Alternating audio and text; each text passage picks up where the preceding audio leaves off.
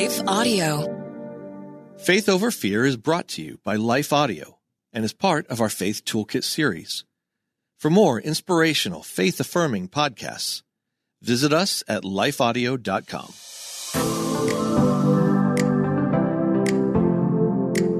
Hello. Welcome to the Faith Over Fear podcast, where we discuss powerful truths to counter anxiety and fear, big and small.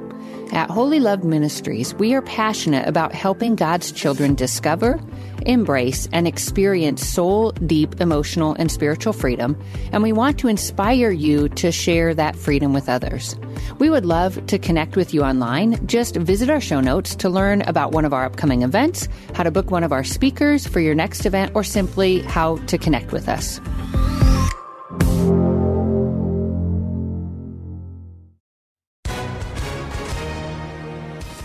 Hi, everyone. If you've been injured in an accident that was not your fault, listen up. We have legal professionals standing by to answer your questions for free. Call now and find out if you have a case and how much it's potentially worth. Call 800-497-4410. I'm here with spokesman John Wolf. So, John, tell everyone listening who should call right now. Well, Maria, first off, thank you for having me here. It's always nice to answer the listeners' questions. Now, as far as who should call in, anyone who's been injured in an accident and think you deserve compensation, give us a call right now. 800-497-4410. You'll find out if you have a case and how much it's potentially worth. Thanks, John. You heard it, folks. Take advantage of this opportunity and call now. 800-497-4410. Advertisement sponsored by Legal Help Center. May not be available in all states.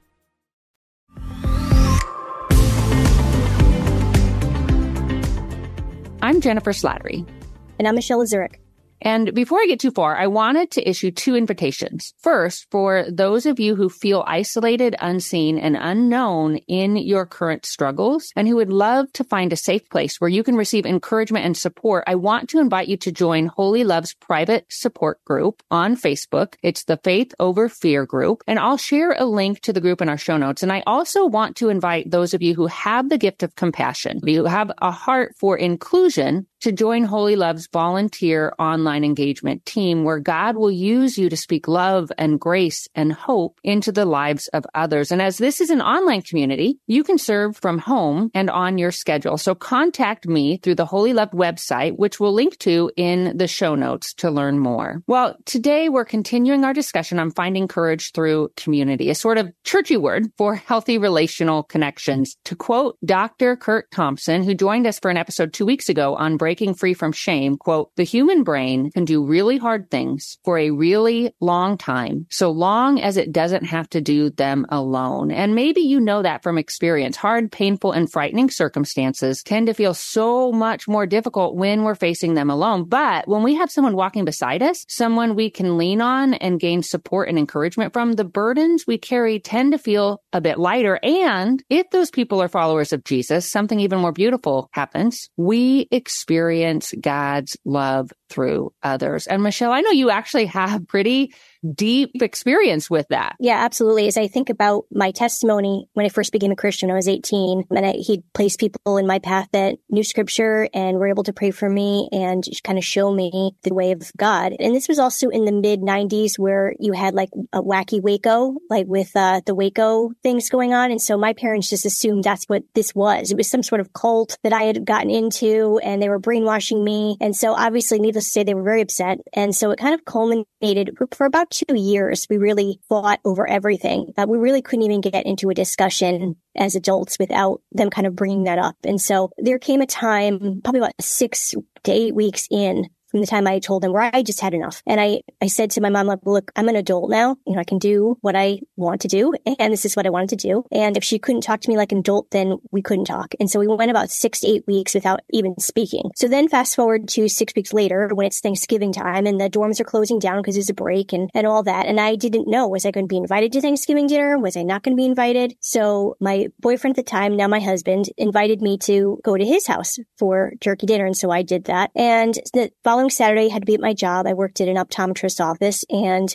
my parents, of course, knew where I worked. And so 3 o'clock rolled around, was the end of my shift, and I was kind of leaving the office, and my parents came in and said, "We want to talk to you." And so I went out. This was in middle of like a strip plaza. And so they took me outside, and my dad said, "You have 2 weeks, get your stuff out of the house. We don't want you here anymore." And so, of course, that was very devastating and traumatizing for me. Parents took me home. By this point, Joe, my boyfriend, was going to come pick me up. They sent him home, said, "We'll take her home." And they took me home. When I got home, the garage door opened, and there were all these black trash bags lined up in the garage, and it was my stuff. And they said, "The rest of your stuff is up in your bedroom. You can continue to pack." So I did, of course, and I'm crying, and my mom's coming in and out, was still kind of with this berating type attitude of how much I've done to the family to destroy it by becoming a Christian. So I got all my stuff. My dad loaded the trash bags into the back of his truck, and he drove me over to Joe's house, and he said, "You've obviously chosen your family. We're not your family now, so you can live with them." And so he dropped off the bags, and I was there standing in their driveway with all these black trash bags surrounded me with just a little bit of clothes and some teddy bears, and that was it. And $50 in my pocket. I literally didn't have a place to stay. And so, of course, Joe's mom and dad were very kind to let me stay there for a while, but we knew because we were dating, I couldn't live with them, so I had to find other arrangements. So we were praying, and there was a family from my church that had heard of the situation and said, "We've been praying, and we feel God calling us to have you come live with us." And so I lived with them for 2.5 years until I got married. And so I understood firsthand what community truly is and how much people who aren't related to you by blood can be your brothers and sisters in Christ. Yeah, to say that community is important in the midst of rejection and failure, well, I think I've just demonstrated that, yeah, that definitely can happen. And I'm glad for it. It was a gift that I didn't know I wanted, but I got. And I think through that, I was able to watch 2 people who showed me what it was like to be a little bit more like Jesus. And it's an event that I'll never forget. I'll always be indebted to them relationally, but I understand what it means to have community on the brink of failure and rejection, and really holding on to everything by Jesus's hem.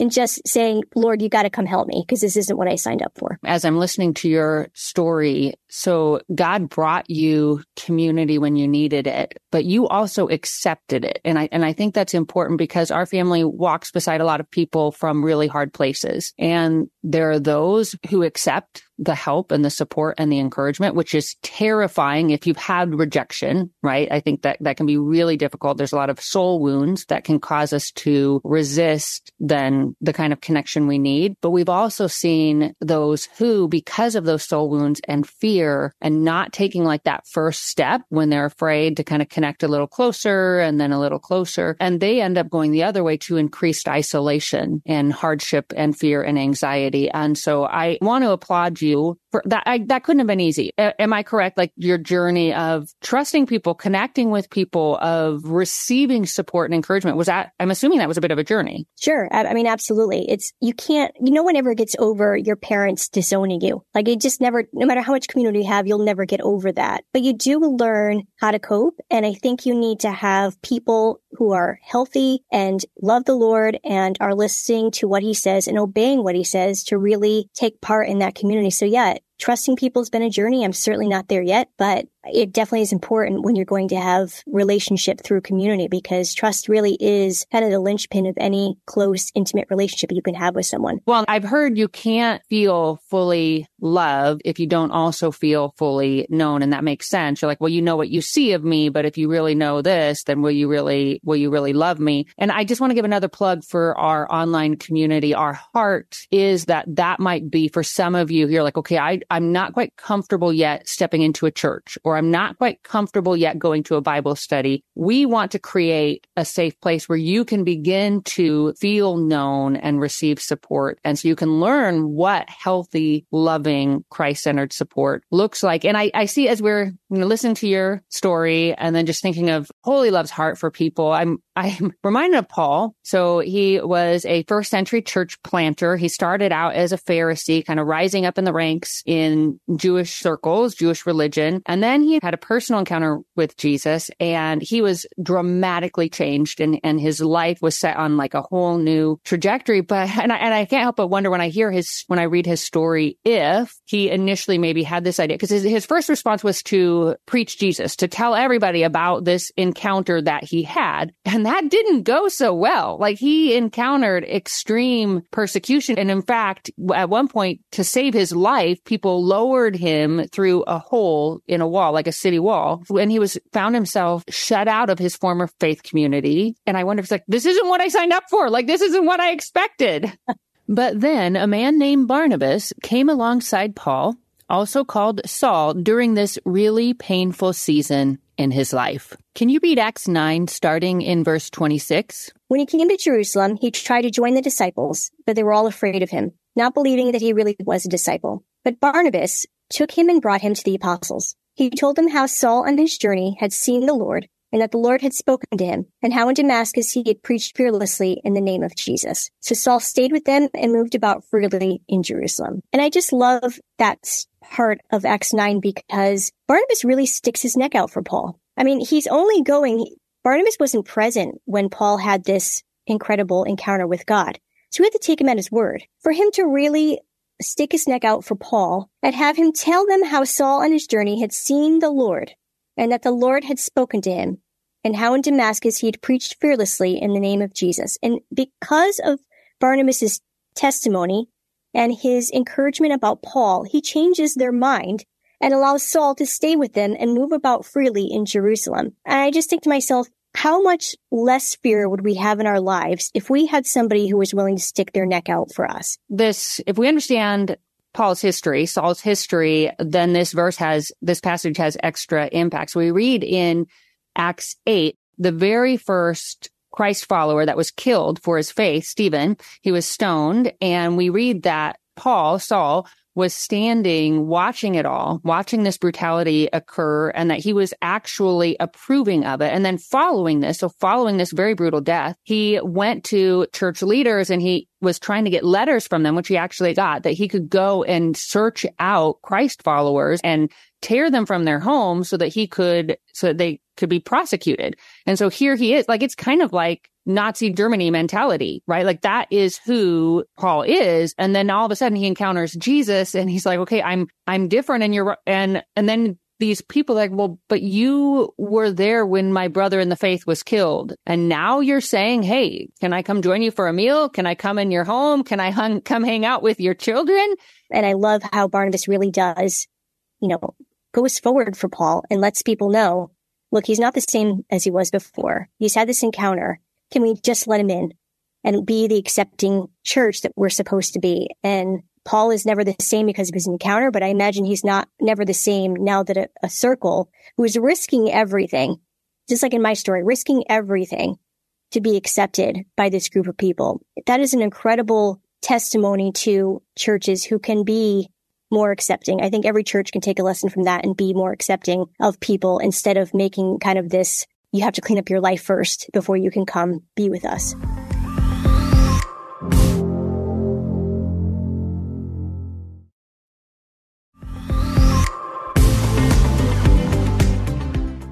Yeah, well, and you're right. Like, who knows what would have happened with Paul if he hadn't found that community. And we can see, too, Barnabas walked alongside Paul at the beginning of his journey. And there's one part that is really powerful. So Paul, he begins to share Jesus and things don't go well for him at all. And so he retreats back to his home, which I just have this idea when scripture talks about him retreating back to his home, going back to Tarsus. And I believe he was there for like 3 years. And to me, that seems like, okay, I tried this ministry thing. I tried to live for Jesus and it didn't go as I expected. It was really hard. I experienced persecution. It was terrifying. I'm out, guys. Like, I'm back home. And then we read in scripture that Barnabas actually sought him out. And he was like, that had to be a deeply painful season for Paul. Like, if you've ever felt a call on your life, which he obviously did when we see how he immediately began preaching Jesus and wanted to connect with the church. And that was God's calling beginning to come alive in him. And then he hit this like major point of what probably felt like failure. And through the relationship that he had with Barnabas, I think Barnabas helped him kind of overcome both the pain of that failure and the fear of failure going forward. Yeah, it's such a short passage. It's easy to overlook, but it's so packed with the love of Christ that obviously Barnabas must have experienced too. And again, like you're saying, that failure, but even more so the rejection, that he received the same type of rejection that he was giving to the Christians. And I imagine that was probably hard for him. I think he probably understood. I would imagine. I hope he would understand. But at the same time, to have those Christians change their mind and take that big of a risk, I think it is a good model for the local church to be able to emulate. Yeah. And I also want to talk to those who feel like they are in that season now where Paul was. Where like, I was in this church. I tried to connect in this church or with this group, and I tried to walk out my calling, and things didn't go as I expected, and I'm ready to quit and I'm ready to hide. Or maybe I tried to form these relationships and it didn't go as I expected, and I'm ready to hide. And then somebody comes and gently says, or maybe it's God's Spirit speaking to you saying, let's try again. Here is a safe way to step your foot. If Paul, it had to be, because when you have your hopes dashed, which anytime you have your calling, which is one of the biggest, the truest parts of us, I believe. And then to have that kind of doused, that's super, super painful. And it's painful to try again, to say, I've experienced hurt. My hopes have been dashed. I've been rejected. I feel like I've failed. Why is the next time going to be any different? And so it took courage for him to step forward. And it was in the stepping forward that he also experienced courage to overcome his fear of failure. And if he hadn't, like if he had said, hey, Barnabas, I'm sorry, that's too hard. I'm done. Like, you go find someone else. I'm going to be a tent maker. I'm going to find my new world, whatever. We wouldn't have 13 books. Well, I mean, God is sovereign and will do what God's going to do. But looking at the fruit of Paul's life, because he accepted the community when he needed it, the relationship when he needed it, the support and the encouragement that actually God was giving to him, he wrote at least 13 books of the New Testament. He planted the first church in ancient Europe. He walked beside and helped elevate many church leaders, and his impact is felt for generations that I don't think we can ever measure, just like with yours. So I know you and your husband serve in ministry. Yeah. So we've been in ministry now, it'll be 22 years in January. And we definitely have seen our ups and downs in terms of ministry. And sometimes it's been a really great experience with the church, and other times not as much. And I think the difference of that is that mentality that we have to have our lives cleaned up before we can enter the four walls of the church. Your past will not define you when God is in the room. So. Yeah, that's beautiful. And I also think one thing for us to keep in mind, and we don't always recognize as Christ followers. So in John 10, verse 10, Jesus kind of gave a twofold promise. And he said, the thief comes to kill, steal, and destroy, and I have come that you might have life and have it to the full, which that tells us two things. The first thing is we will face opposition. Whenever we try to live for Jesus, whether that means investing in our children at home and raising them to know and honor Christ, or serving in our church, or demonstrating Christ-like love and grace in our work environment, anytime we bring his love, grace, beauty into the world, we will face opposition. And having someone come alongside us who both understands it, but also has what Scripture calls the indwelling Holy Spirit. So when we receive Jesus Christ as our Lord and Savior, we are given the Holy Spirit that becomes a part of us. Like it's this really mysterious, we can't explain it, but it occurs. And so that person, if they're a follower of Jesus, we're actually engaging in Jesus, with Jesus at every moment. And one way this can work when we're facing opposition. So this past weekend, I spoke to a writers group on how he molds our calling and grows us as writers from a spiritual and emotional aspect. And one of the writers shared how there was a certain project that every time she picked it up, she felt spiritually attacked. And so she didn't go near it. Yeah. And so I just gently reminded her, you have authority in Christ. You have authority over evil because of your relationship with Christ. Satan and the forces of evil are already defeated in your world. Yes, spiritual attack is real. We do have forces of evil that are trying to kill, steal, and destroy, discourage us like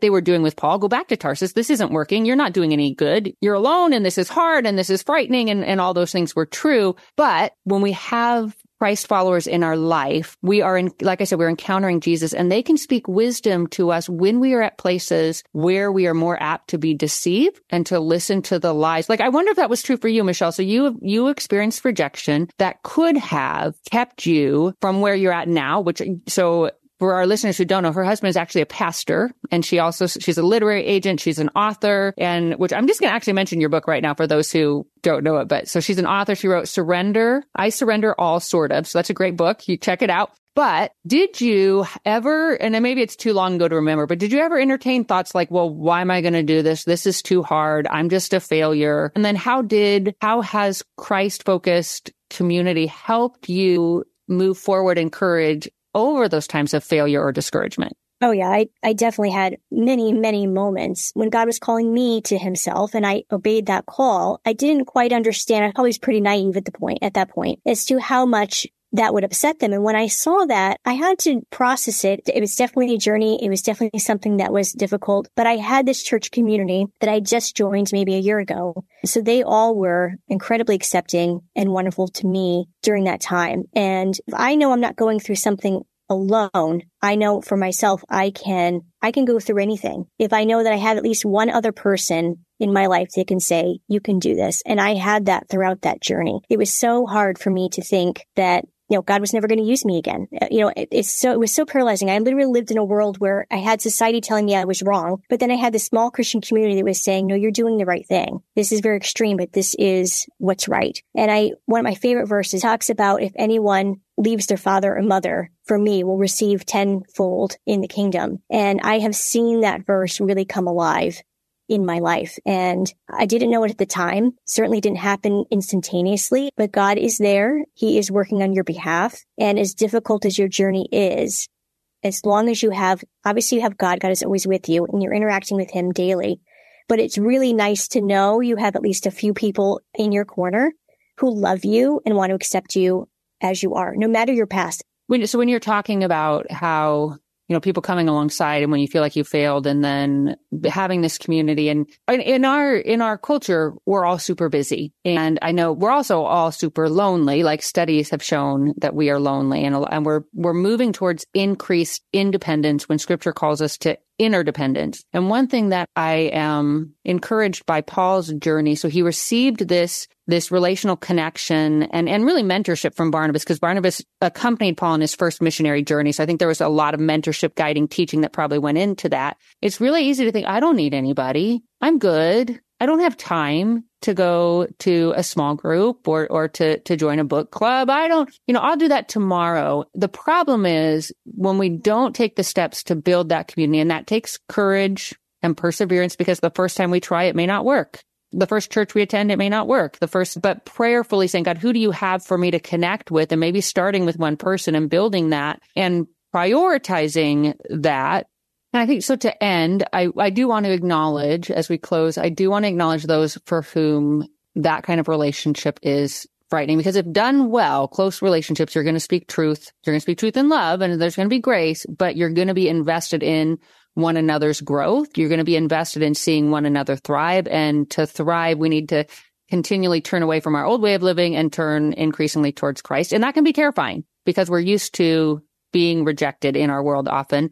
So on our next episode, Michelle and I are going to talk about having the courage to embrace community, to build those relationships. So if you struggle with that, and I think we all do to some extent, we all have parts of us that we kind of hide, that we want to be known, but are also afraid to be known. So I hope you'll join us for that. And in the meantime, I'm going to encourage you to invest the time to build relationships.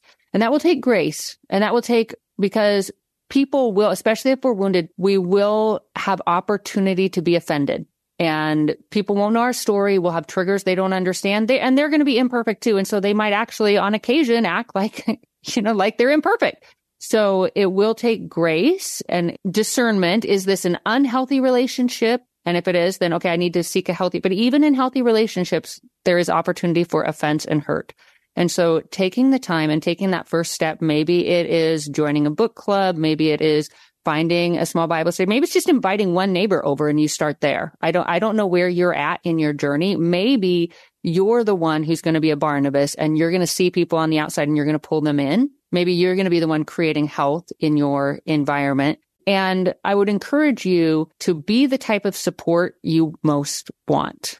And so just a really brief story. I had a friend years ago when I was way further back in my healing journey, and she would go to Christmas and Thanksgiving with family members who were not followers of Jesus and who were really quite unkind to her. And I asked her, like, that would cause a lot of anxiety in me. And I said, does that make you anxious? And she said, no, I just sit there and I just focus on how can I most love them? And so she removed herself from the situation, and that gave her courage. And I don't know where you're at with that, but be the type of support you most be the type of support you most want for yourself. And then learn to take those steps of being honest, being vulnerable. Start small if you're not used to it. But as we are vulnerable and open, here's something that I have always seen happen. Our defense mechanisms often push others away, and we're hiding our vulnerability when it's our vulnerability. And in those teens from hard places that we've opened our home to, it's always been their moments of vulnerability when they've let me see their heart and their hurt that maybe they were afraid I would reject, but that actually drew me to them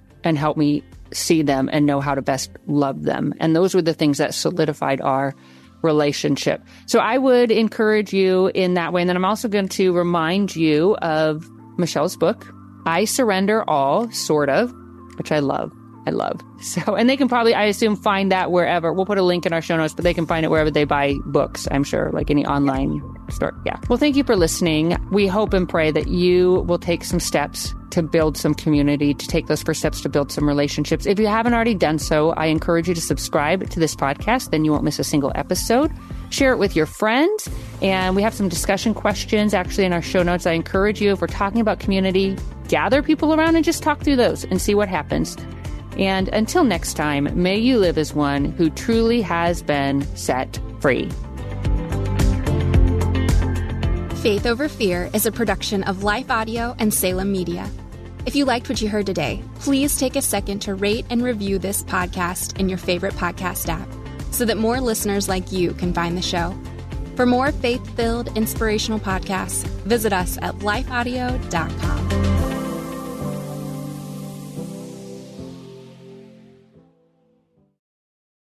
Hello, Quinice Petway here, co-host of the Your Daily Bible Verse podcast. Are you someone who loves to take a deep dive into God's Word, one verse at a time, to explore His will for your life and desire to draw closer to Him? If that sounds like you, I'd love to invite you to head over to lifeaudio.com and search Your Daily Bible Verse to tune in and subscribe for daily inspiration, life application, and spiritual transformation through the in-depth exploration of God's Word.